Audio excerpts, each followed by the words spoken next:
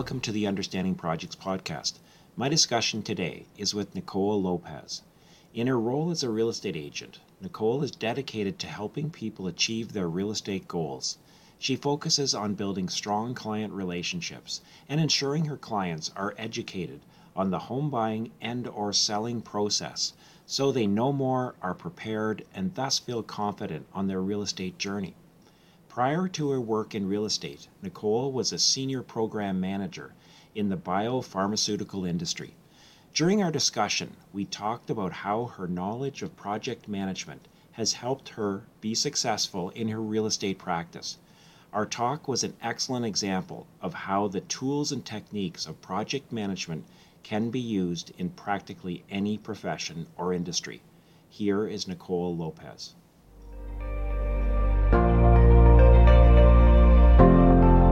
When we've been talking in the past, you've talked about the use of project management during your real estate practice. And so my first question is, tell us a little bit about your background. Were you a project manager who moved into real estate and brought that knowledge with you? Or did you start in real estate and then realize that project management would be useful and then brought it to you? So which way did it go for you? For me, it was the first way, the one that you mentioned originally. I was a project manager, so I have a background in science, and I was project managing in the biopharmaceutical industry. So I started off with project management, just general project management, contracting, doing scope work for a lot of the clinical research that we were doing. Then I progressed into more clinical development and monitoring, spent some time in medical affairs, doing some project management, marketing, and strategic planning. So I had a breadth of experience of project management in the biopharmaceutical field. Right. And that's where I developed my skills and really honed the practice. Okay. So then at some point in the last few years, you made a decision to say, okay, I've done this, but I'm kind of attracted to doing that, which is real estate. How did you come? What was it that prompted you to move from a project management career to a real estate career? So Dave, just to give you a little bit of background, I come from a real estate family in the sense that I grew up with my mom practicing real estate, and my dad eventually did some real estate as a second career. So I've been exposed to it, and I knew on the periphery, what was happening. And during high school, I spent some time working part-time in a real estate brokerage. So what had happened is around the pandemic, some personal issues came up, and I needed to be able to have some flexibility to spend more time with the family. Right. And I was thinking of, what can I do? Well, in biotech and biopharma, I really enjoyed it because I was helping people. I was helping to get drugs to market, helping to get, discoveries, just really helping patients and people. So when I was looking at for a new career path or something else to do, I was thinking, what can I do that can help people? What can have a more immediate impact? And just talking to people and my father, real estate really popped up. It kept popping up that this is somewhere you can help people and you can actually have a little bit more flexibility with some personal aspects and helping my family a bit more. Oh, that's nice. And yeah, I so in effect, you were sort of coming home in a way in terms of it was kind of the family business, but yeah, I identify with what I think, you're saying is that within the organization that you were working for as a project manager, I'm taking or assuming that it was a larger organization, and that can be an excellent training ground for a lot of business skills, project management skills, processes, and so on. I identify that with myself. I spent over 20 years in a large financial services Mm-hmm. institution, and the training and the methodologies that I gained just naturally by being there for a number of years, I've been able to transfer into other things, like, for example, into education.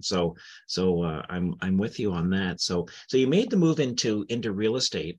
Yes. Um, and I think, part of the theme of our talk today is the use of those project management tools and techniques and skills and so on. Mm-hmm. And so I guess my first question is how did you come to see real estate as a project? If you're going to use project management, it would follow that, well, I guess there's a project in there somewhere. So describe where the project is in real estate.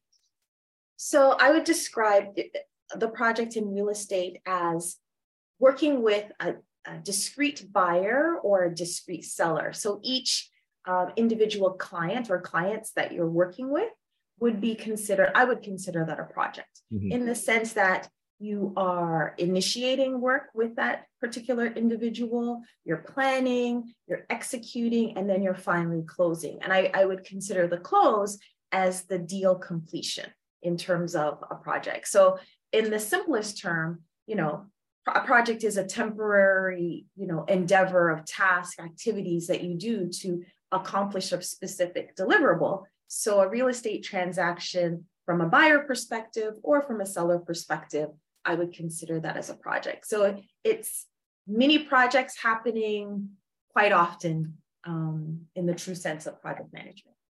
Yeah, no, I agree with that completely. That definition of a temporary endeavor, and yes, that you may have permanent or long-term clients, but with separate deals, with each one being viewed as a separate deal, and one of the key features of projects is that they are considered to be unique, and as anyone who's been involved in a real estate transaction, they are all unique. I've been involved in many as both a buyer and a seller, and everyone has its little challenge. I mean, you would know that more than I would agree.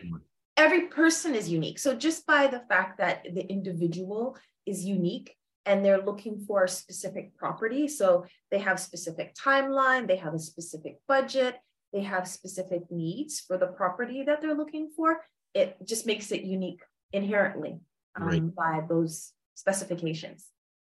Yeah, what did you find as your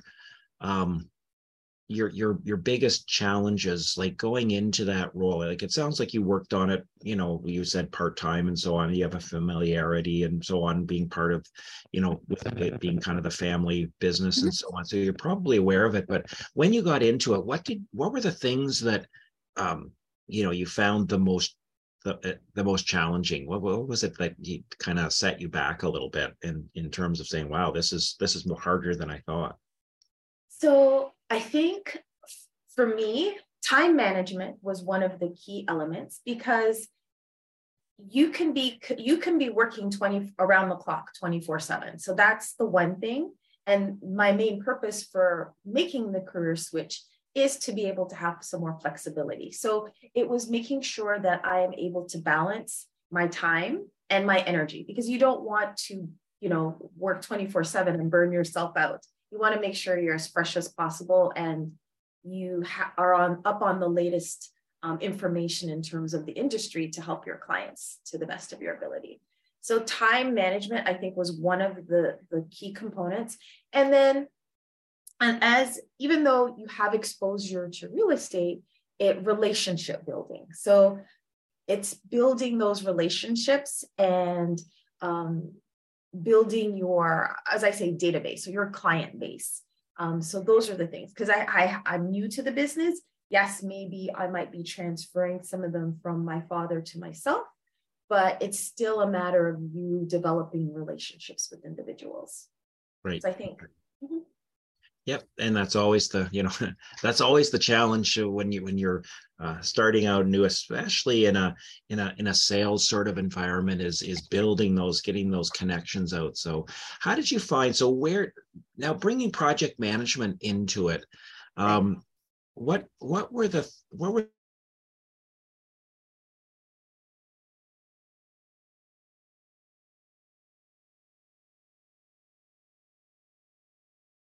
Dave? What were the top two or three things that helped you with that, with your real estate work, that helped you with those challenges and just your real estate practice in general? Okay, so in terms of time management, one of the things or techniques that I've used is time blocking. So having specific times of the day when you are dedicating to making calls, dedicating to your marketing, dedicating to having appointments with individuals, and also making sure that you have time blocked for your personal, personal planning. So whether it's family time, whether it's vacation time, etc. So then you have a sense of, okay, this is what I have blocked off to do, and then you can get the work done. Though I do the time blocking, you also need to be a little bit flexible, but keeping in mind that you really need to be taking care of yourself in addition to building your business. So that's one aspect of time blocking. Another element that I found that I really pulled in from working in the biotech was the strategic planning and goal planning.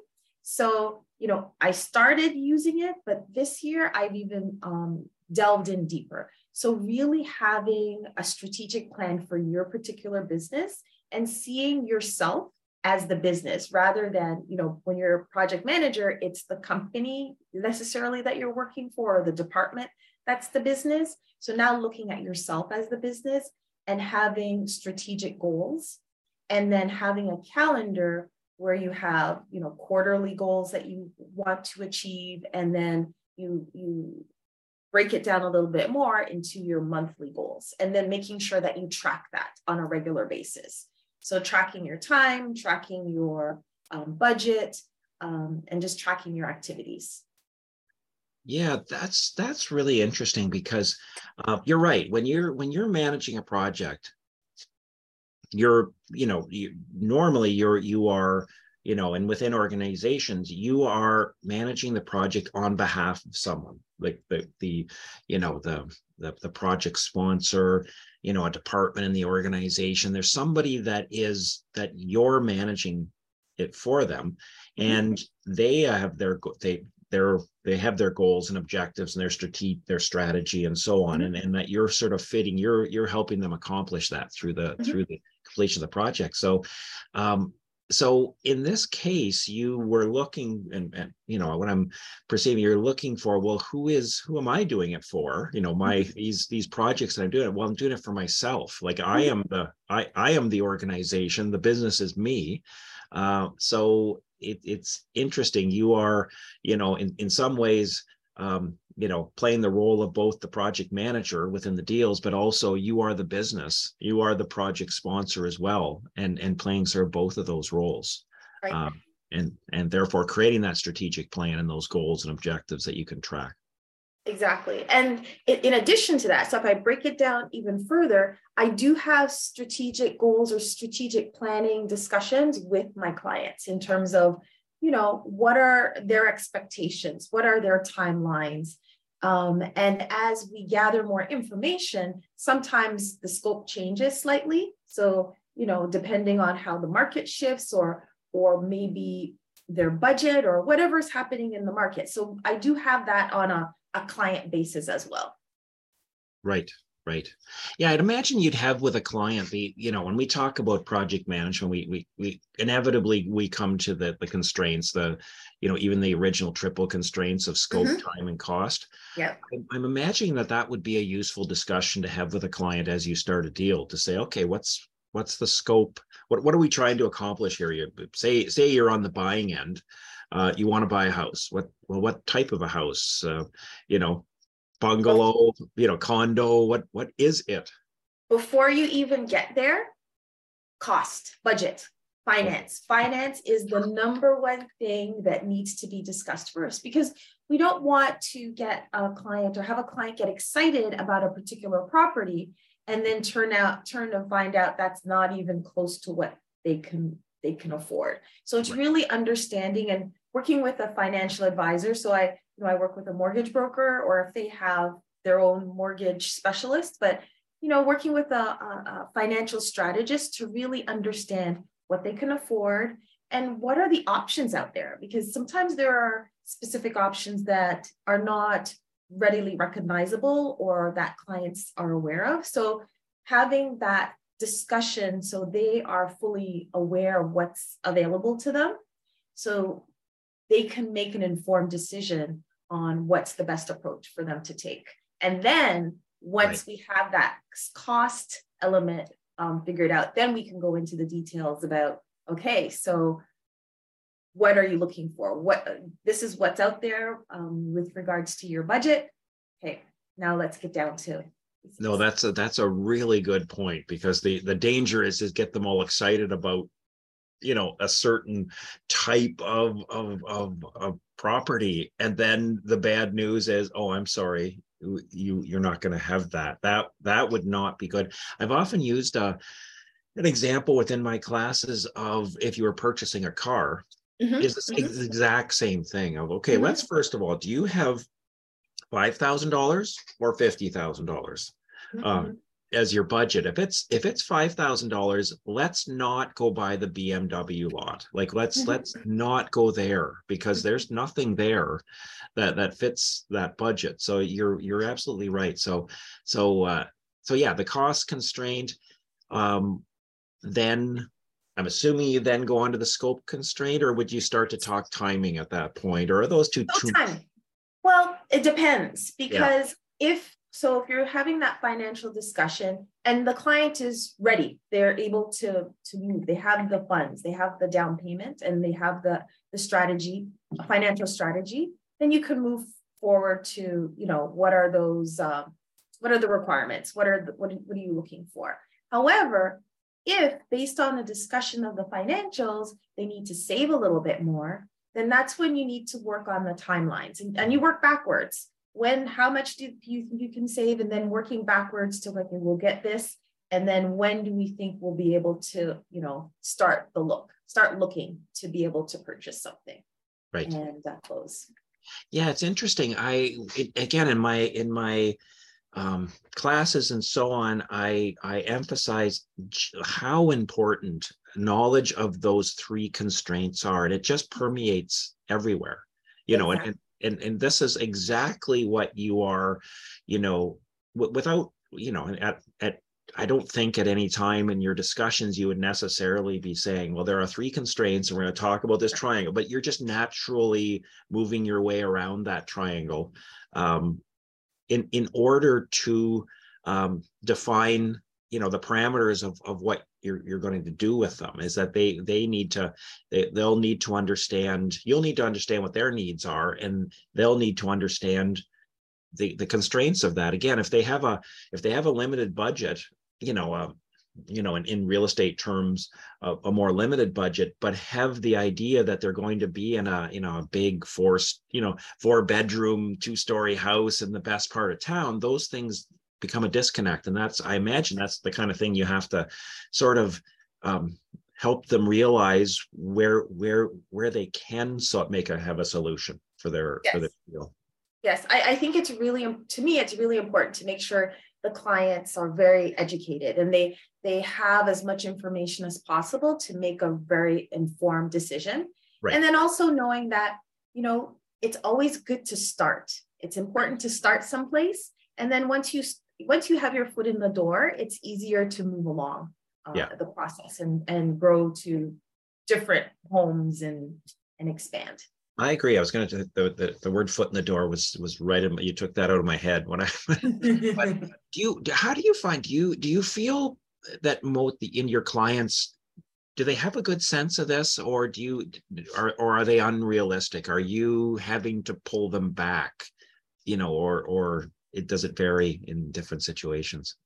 I think it varies in different situations, and it depends on the goals of the individuals. And I think, what I'm trying to do, one of my goals this year is to really help people know more and to be prepared so that it builds their confidence. So I think when people are educated to understand, some of the terminology, that people aren't just throwing words out, that they actually understand it, then they're able to prepare and then be confident when they get to the particular situation. And I see that more, first time buyers and people who haven't necessarily been in the market recently. However, you might have other individuals such as investors who are really looking to get a great opportunity or a great deal. So they might have funds, but it depends on how much they want to spend. Right? So they're fully educated, but it's just a matter of, is this something that they want to put their money in at this point in time? So it really depends on the mindset. And people need to be very motivated. So for a seller, they need to be motivated to be able to sell their home. You can place their home on the market, but if they're not as motivated or there's no burning desire that they need to sell, then, that home may stay a little while. Right. As I'm thinking about the constraints, I'm thinking about the other constraints. So there are, 3 other constraints of quality, risk, and resources. Yes. And I'm just thinking of a real estate deal of risk would be another one that you would work into your discussion. Yes. One that I can think of right away is if somebody can technically afford a mortgage, but it's stretching them, they'll need to understand the risk. Well, what if rates go up 2%? Are you okay? And so that's, again, risk is another important concept that permeates not only project management theory, but real life, where real estate deals, that is real life. Yes. Another risk, I think the financial one is more readily recognizable, but another risk, I think, maybe wasn't as apparent, especially in the height of the pandemic where there were multiple bids happening. And oftentimes people went into offers because there was like 50 other offers and they wanted to get it. They removed certain conditions. So they might have removed conditions on financing because they said they are pre-approved, or they removed conditions on home inspection. So those are 2. So technically, if you remove the condition on a home inspection, a home inspector comes in and takes a look at the home and points out any kind of things that might need to be remedied, etc. So if you remove that and you move into the home and later find that, there's an issue with foundation, I'm just saying a big one, or issue with the roofing, that homeowner now needs to, own that, and that cost is on them. Whereas if you had that in your contract, it would be identified before the deal closed, and you would have been able to either renegotiate the price potentially, or walk away and go to another property. And then additionally, with mortgage financing, oftentimes there's an appraisal that happens because the mortgage company wants to know that, yes, what you're paying for, yes, it appraises out to the right price that we think. Yep. And oftentimes, if it doesn't, they might not qualify for the property if the financing was in there, the clause was in there. But if the clause isn't in there and the individual purchases the home, and say for some reason they have to sell, less than a year into purchasing, they might not be able to get that same price for their property if the market changes. As we're seeing now, the market's changed a little bit. So those are risks that people don't necessarily think about when they're removing conditions. And I really try to educate my clients about, if this is done, these are the potential consequences. There may be nothing wrong, but this is what could happen. Right. Yeah, and that's what good risk management is. It's awareness. It's a awareness of, okay, what are the risks? How likely are they to occur? And if it does occur, what will happen? And so on. So having that conversation is again good project management, concepts and theory brought into your discussions. That's good. So I just want to just circle back to, and just to sort of comment and acknowledge, you had mentioned that time management was a major challenge that you had, and you were solving or at least mitigating it with time blocking. And time blocking is really just a good sort of scheduling of your time, Exactly. recognizing that your day is filled with blocks of time. It's not just one big, if you view it as one big mush, you could find at the end of the day it's gone, and you don't know what you did. Right. So I'm kind of viewing kind of scheduling your time through time blocking. Great idea, and I always advise, or advise students is turn the phone. If you have a time block of some kind of focus, turn your phone off or turn notifications off, because it just, it knocks you off guard, off course. Exactly. The other major challenge you talked about was relationships. Right. Challenge and something you needed to do. How did your project management background help with your relationship building, and how did you sort of see those two sort of knitting together? So in project management, one of the things that I found helped me was building relationships with people. So building relationships with vendors, with project team members, and various stakeholders that I worked with. And it was critical in terms of building trust and building, interactions with individuals, and having an ability to have really great and smooth communication. So for me, when I say building relationships, yes, I have a base of individuals that I know, and I build those relationships, but it's expanding out to people that I don't necessarily know yet, and helping to build that trust that because they don't know me, I don't know them, and it's building that rapport and trust with individuals. So it's a slow process. I've reached out to business owners and, speaking with business owners, and just in general, friends, and asking for referrals. So one of the ways I work with my business is referrals. Mm-hmm. So if I have a friend or I've worked with somebody before, then my thinking is that usually they'll have a friend who is of similar ilk. And, that maybe if they do not already have a real estate professional that's assisting them, then I would be, willing to be that professional. So it's really trying to build up my base and, right. and rapport. It's rapport building and communication. Right. And you're right. In projects of any type, your relationship with the various stakeholders is so important. I mean, you said you learned that in your corporate career, and I can't agree more. Your reputation and whether people trust you mm-hmm. is so very important. And I also like when you said the word slow, is that it is slow. It is. It isn't something where you can walk up to someone and just say, "Hi, my name is," you should trust me. Like that. Yeah. That does not make sense. Yeah. They would actually probably not trust you if you said or even implied something like that. It's very subtle. I was just talking to my class yesterday, and there was an event kickoff, sort of networking event that they had the opportunity to go to. And one of the things I mentioned to them is go, yes, talk to people, but don't go expecting a job that moment. It's not going to happen. You're not going to meet someone and they're going to say, "Oh, wow, would you like a job?" Like it doesn't work that way. No.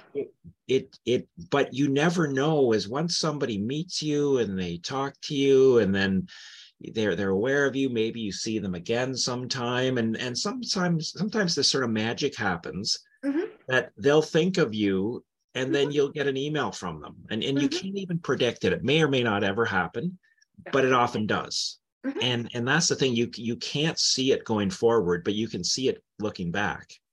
You can say, oh, like probably in your case, you probably had examples where a call comes, somebody contacts you to be their real estate agent, and then realize, well, the reason is because it's that person you talked to, or the friend of the friend who you had an interaction with, and that led to something that you couldn't possibly imagine. That's exactly it. Exactly it. Right. So you just have to sort of trust the system, like trust the process.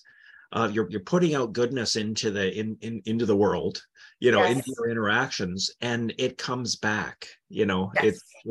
But that, you have to make sure you don't have a transactional view.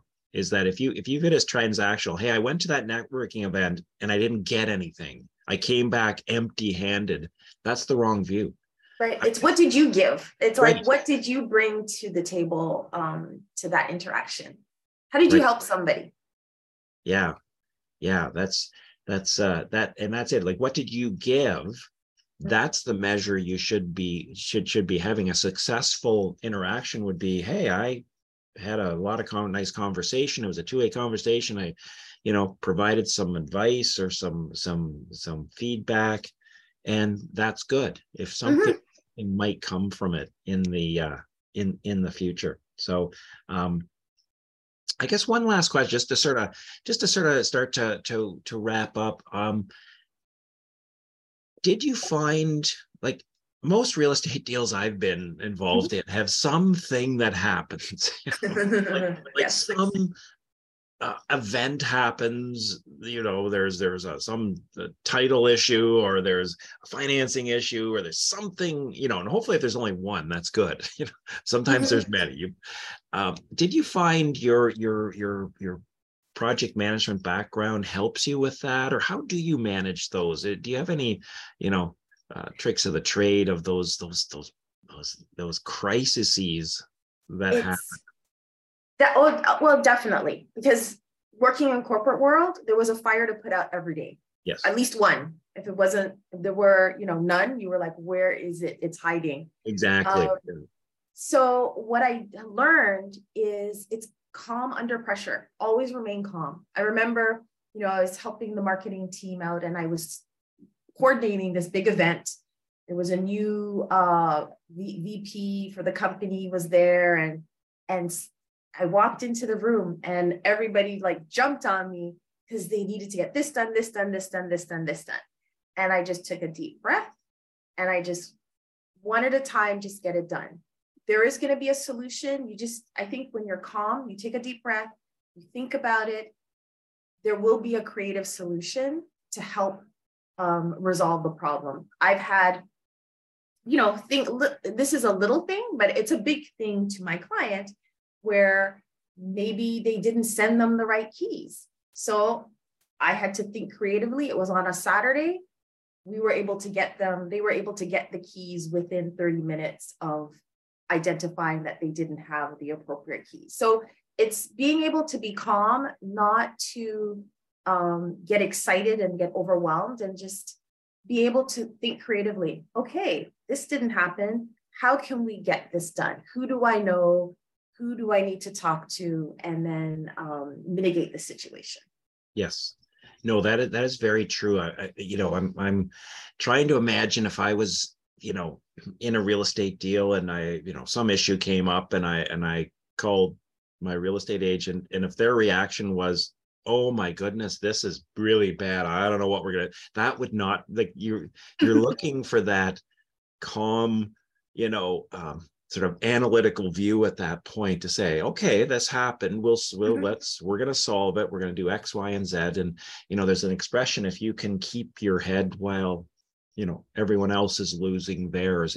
I might be missing the wording a little bit, but that's the key thing in both in project management and in real estate, is if you can be that calm voice in the middle of the storm.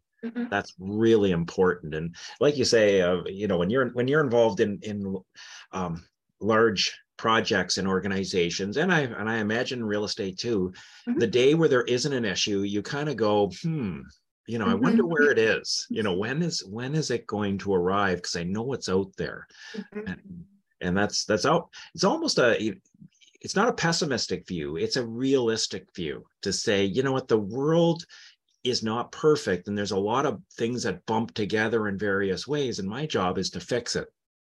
Right.